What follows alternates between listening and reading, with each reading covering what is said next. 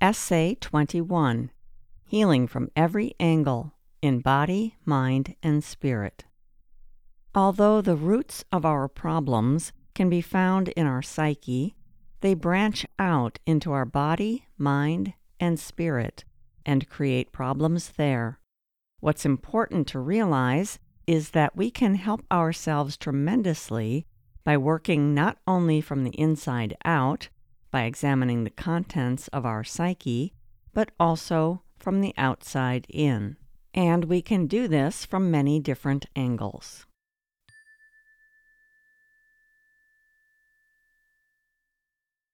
Working from the outside in. Consider the topic of order and disorder. The Pathwork Guide tells us that the spirit world of God is an orderly one. Yet when we look around ourselves, we often see outer disorder or chaos.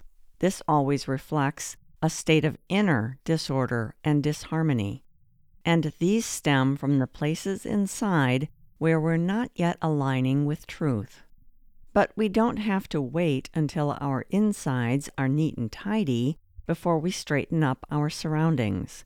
In fact, it can help us create more order inside if the environment we live and work in is clean and uncluttered.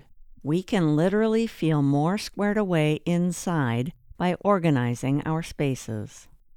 Quote, "As we heal and become more whole, we will see the spiritual principle of orderliness surfacing in our lives. When order is not evident, that gives us a lot of information about where we stand inwardly. For the spiritually unified person is also going to be an orderly person." End quote. From Spiritual Laws, Chapter 16, Mutuality. The part of us making the effort to clean up the physical space around us, as well as inside our physical bodies, is our ego. This is the part of ourselves we have direct access to. So when we need to develop better self-discipline, this is the part we are working to strengthen.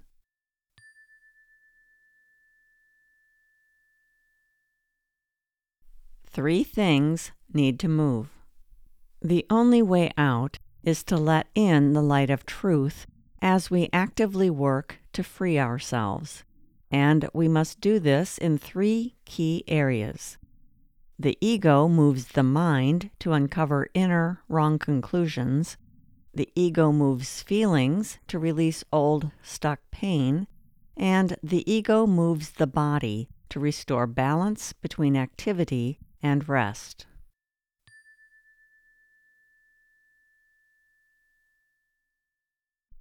Moving our mind. Human beings are fragmented. We all arrive here that way. If we had the vision to see back through time, we could trace our fracturing back through previous lifetimes. For the work of healing does not stop at the end of a life. Yet knowing about previous lives, says the Pathwork Guide, is not necessary, because everything we need to know to heal ourselves can be found in this lifetime. If information from a previous life would be helpful for us, it will surface from within. In other words, we can trust that our childhood experiences in this lifetime will show us plenty about our inner issues. One way to explore these issues is meditation. In meditation, we are working to empty our mind. But as we become still, what we will first see, what we won't be able to avoid, is the clutter and chaos currently present. And it's by paying attention to what's currently happening in our thoughts, feelings, and behaviors that we can sort ourselves out. The Pathwork Guide suggests doing a daily review in which we jot notes each evening about what we noticed that day.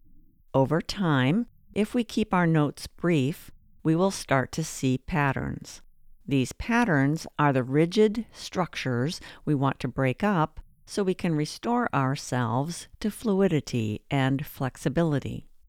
And the part of ourselves orchestrating this cleanup effort? The ego. Quote from After the Ego. Anywhere we feel hopeless and have fear, we must also have an idea of finiteness that our mind has locked onto. As a result, we are locking out the great power that is here for all who are ready to honestly receive it.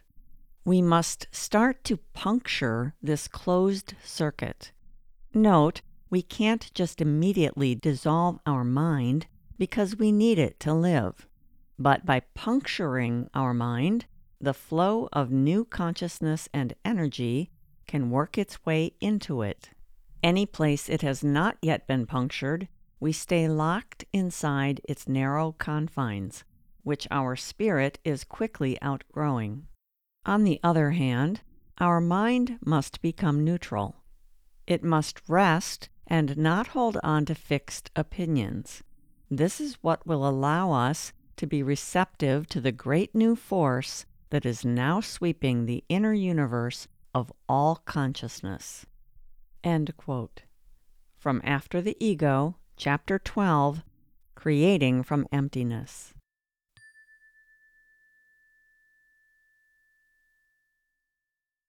Moving our emotions. We uncover our inner truth by first clearing away the frozen, difficult feelings, which are blocks of unfelt pain. After a certain amount of work has been done to clear away the old pain and the associated misunderstandings of the little L lower self, we will find another part of the lower self, the big L lower self. And this part says a great big no towards life. This part is responsible for digging in our heels, even when saying no goes against our own best interest. It's our rebelliousness and resistance toward life that rolls up into defiance.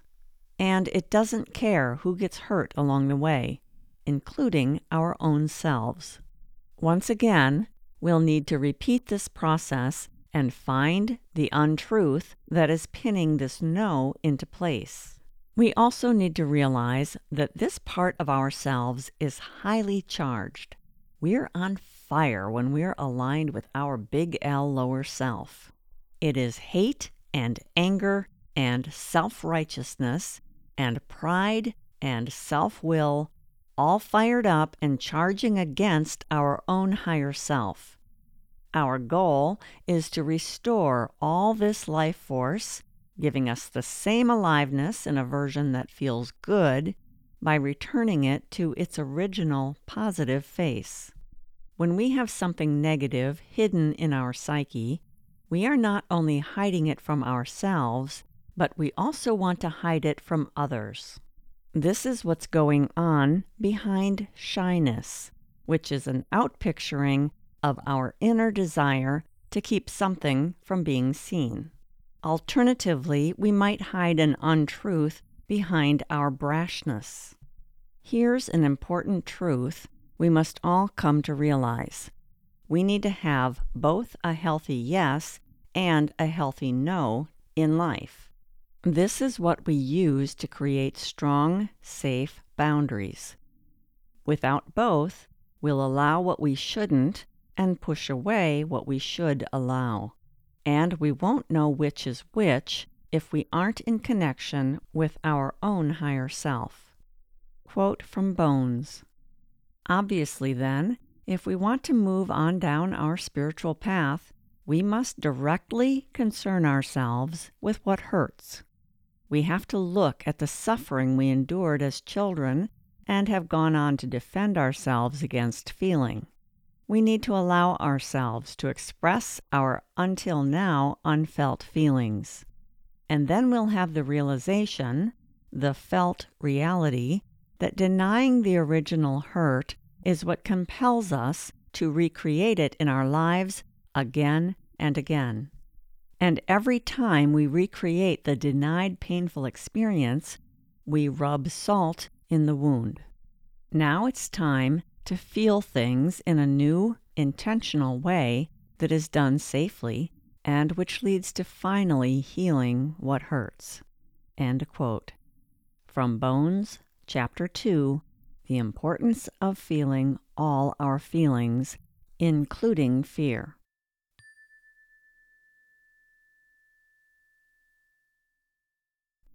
Moving our bodies. Our bodies are the vessels that hold our spiritual beings. If, in our emotions, we are tight because we're holding back old unfelt pain, we'll experience that tension in our bodies. This is why, on a spiritual path, we need to move our bodies. We want to free up the stuck energy that's held frozen in our physical being.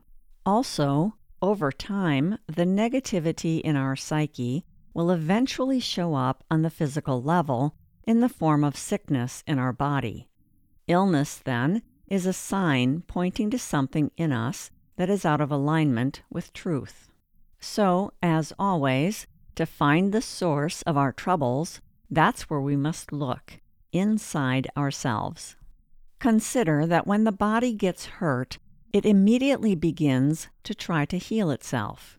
For example, if we damage our skin, our blood starts to clot and white blood cells travel to the area to start the healing process.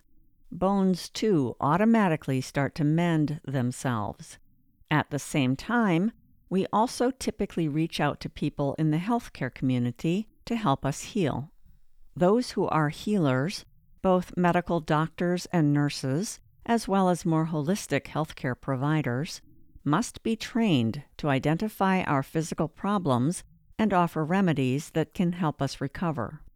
All around the world, there are medical communities filled with people who are willing to try to help us.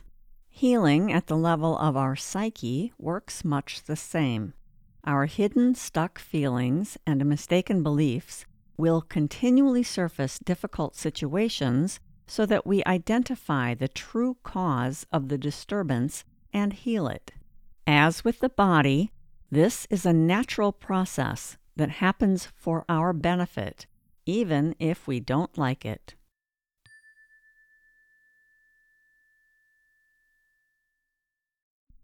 Pay attention to the clues.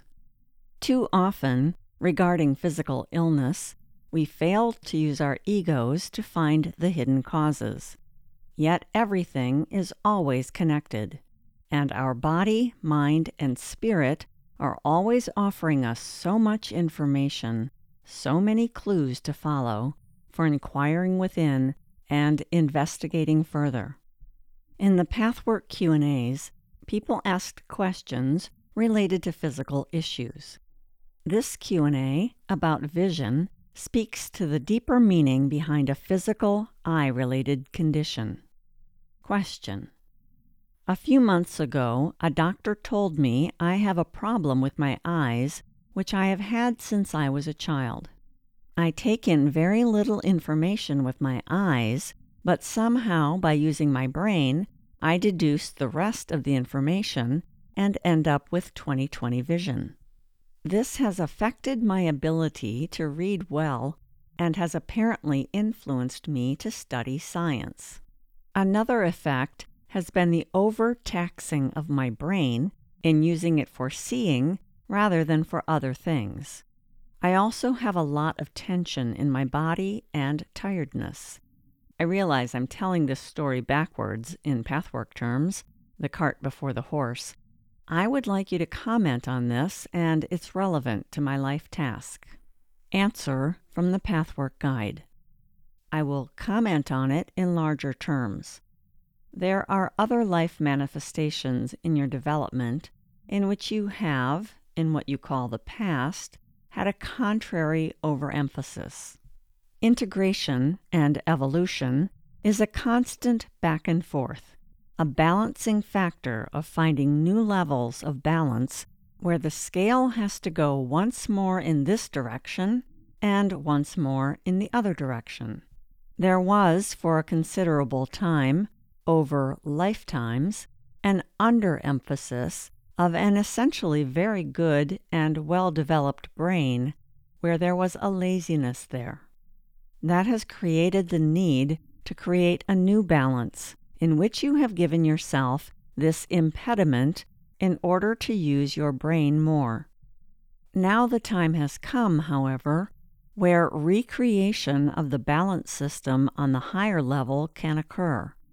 You can then integrate the deductive brain functioning, the good intellect with the deeper intuitive faculties of the inner and outer vision in the receptive centers. Your conscious emphasis on this will help you. You can then tune into yourself, in which you can perhaps glean both these tendencies in you. The one from way in the past, where there was a desire to not use your brain, to be lazy in your thinking, which then has created the overemphasis. You may really be able to connect with this feeling, and then subsequently connect with the feeling of how you can now create more integration with the brain function you have succeeded in developing well, and now bring in the visionary function. Now, I could also say to you, by putting it from the other side, that each of the parts that lags behind at any given period implies an unwillingness to accept and face certain things in life and in the self. And that is quite obvious. I do not believe you have, at this point, too much difficulty in understanding this, at least theoretically, and to quite a degree, specifically and personally. As you now make more recognitions about yourself, when you overcome resistance, when you see more of what you did not want to see, you can then understand quite clearly how either of the two approaches, either the brain, the deduction, reason, and the understanding, or the vision, could be used in a constructive way or in an exclusive way that makes deeper insight possible. Both abilities can be used positively, or they can be abused. Is that clear? Question. Yes. When you speak of vision, are you speaking of vision through the eyes only? Answer. No, the inner vision. From Pathwork Guide Q&A number 241 in Body and Health/Vision on theguidespeaks.com. Quote from GEMS. Here's something interesting to ponder. The active principle in distortion, as murderous and harmful as it might be, is never able to cause as much damage as the receptive, passive principle in distortion. So the lowliest attribute on the bad ways to be scale of humanity is not to be hateful, it is to be lazy. Inertia, including laziness, apathy, and unwillingness, is the freezing of the flow of divine energy. In inertia, the radiant matter hardens and thickens, being blocked and deadened. Inertia doesn't take action in defense of good. Instead, laziness and inaction support selfishness and lack of engagement, keeping things stagnant and not growing. Change is thwarted. Even if activity swings a bit wide in the opposite direction, it at least prevents us from being lulled into the ever-present temptation to stop. End quote. From GEMS, Chapter 9, Why Lazy is the Worst Way to Be.